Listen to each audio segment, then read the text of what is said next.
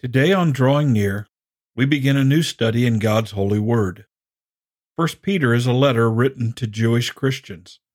These men, women, and children were scattered around a broad region because of their faith in the Lord Jesus. In this letter, Peter seeks to instruct and encourage them as they try to live in a world that does not accept them or the Lord Jesus. I invite you to take your Bible and turn to 1 Peter chapter 1 and join me for Chosen. Let's prepare our hearts for this study by going to the Lord in prayer. And our Heavenly Father, we thank you for new beginnings, especially the new beginning we have in Jesus Christ, where through faith in his death, burial, and resurrection, old things are passed away, and behold, all things become new.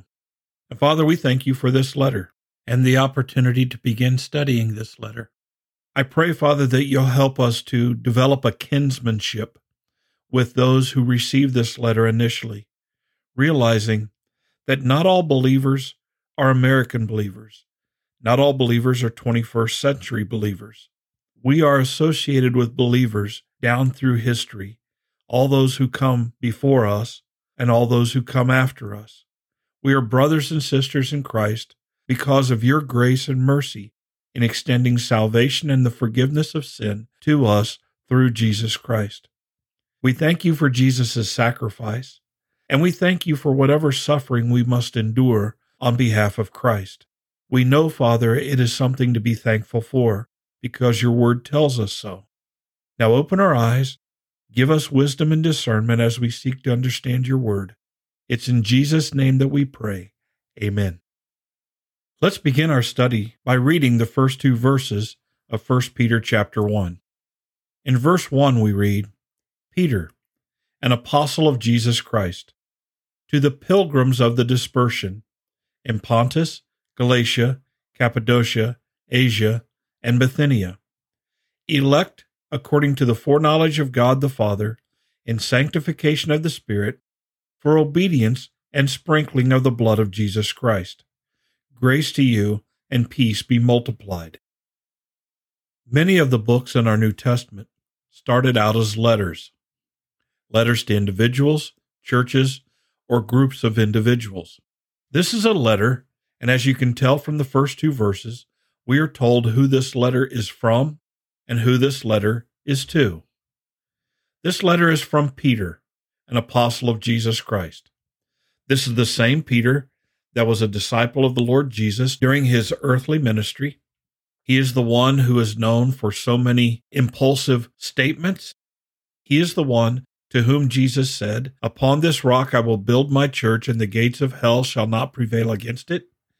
And he's also the disciple who denied Jesus 3 times. He is one of 2 disciples, along with John, who were first to witness the resurrection of the Lord Jesus Christ by seeing the empty tomb. Paul is often considered to be the apostle to the Gentiles, and Peter is considered to be the apostle to the Jews. And so we need to understand that this letter is written to Jewish Christians scattered throughout a Gentile world. In the New King James Version, the translation that I use as I do these studies, Peter uses the phrase pilgrims of the dispersion. What these individuals were aliens and strangers scattered abroad, dispersed. They were in the regions of Pontus, Galatia, Cappadocia, Asia, and Bithynia. They weren't pilgrims together or aliens together. They were scattered. And we're told in the book of Acts that as these Jewish Christians were scattered, they went everywhere preaching the gospel of Jesus Christ. One of the positive benefits of persecution and suffering is oftentimes those individuals who are persecuted for Jesus Christ are emboldened to speak on behalf of Jesus Christ. When people say, "Why are you here? Why is this happening to you? What's going on?" It's an opportunity to share the testimony of Jesus Christ, how he came into this world to save sinners and died on a cross and was resurrected from the dead in order that we might have our sins forgiven and attain eternal life. In verse 2, Peter describes these individuals. They are elect according to the foreknowledge of God the Father, in the sanctification of the Spirit, for obedience and sprinkling of the blood of Jesus Christ. The words used here are challenging for many, and the way that they're put together and phrased creates even a greater challenge for some. What Peter, under the leadership of the Holy Spirit, is saying is that these individuals who have been scattered for the testimony of Jesus Christ are chosen. They're chosen according to the foreknowledge of God the Father. God has chosen these individuals. We're told in the New Testament, God has chosen all believers. We are all elect. God chooses us. We do not choose him. There is none who seeks God according to Paul in Romans. We all, like sheep, have gone astray. We've turned every one into our own way.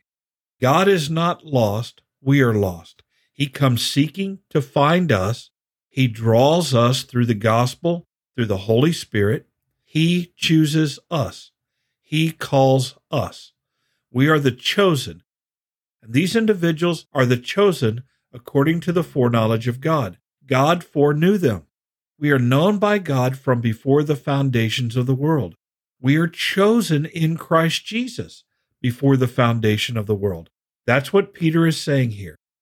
So these individuals who have been cast out and scattered abroad because of the testimony of Jesus Christ are the chosen ones of God.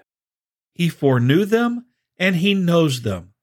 That should give anyone great comfort and encouragement, especially those who are suffering for the gospel of Jesus Christ. These individuals were the chosen of God, foreknown by God, and yet the world rejected them. John says the same of the Lord Jesus Christ. He says in John chapter 1 that Jesus was in the world was made through him, and yet the world did not know him. That he came unto his own, the Jewish people, and those who were his own did not receive him. If the unbelieving world does not receive Jesus Christ, who created them and came to save them, we should not expect the world to accept us, his disciples. A servant is not greater than his Lord. Jesus says, if they hated me, they'll hate you also. 1 Peter verse 2 tells us also that these chosen ones were chosen by the sanctifying work of the Holy Spirit. In trusting Jesus Christ as their Savior, the Holy Spirit comes and indwells them, setting them apart to serve the Lord God. They have been sanctified, made holy, separated from sin, from the world, chosen by God and separated unto God, sanctified. They have been chosen and sanctified unto obedience to Jesus Christ. We really need to emphasize this. We are not simply saved in order to inherit eternal life. Many today preach exactly that. We were chosen by God the Father, sanctified by the Holy Spirit, unto obedience to Jesus Christ. Every believer is called to obey Jesus Christ. In the Great Commission, we are told that we are to teach new believers to observe all things whatsoever Jesus has commanded us. Jesus has given us instructions and commandments. We are to obey them. The greatest of all of these is to love the Lord our God with all of our heart, soul, mind, and strength. The second is to love our neighbor as ourselves. Next, Peter says that we are chosen for the sprinkling of the blood of Jesus Christ. The sprinkling of the blood of Jesus Christ is the cleansing work of Jesus in our life. Because he shed his blood on the cross, atoning for our sin, we are sprinkled with the blood of Jesus Christ before God the Father, and that sanctifies us, that cleanses us, that makes us acceptable in God's sight. It's a very important part of the work of the Lord Jesus in our life. We have been cleansed from our sin. Sin no longer has power over us. It no longer has jurisdiction over us. We have been justified through the saving work of Jesus Christ. And then finally, we're told in these opening 2 verses, grace to you and peace be multiplied. Grace is God's unmerited favor.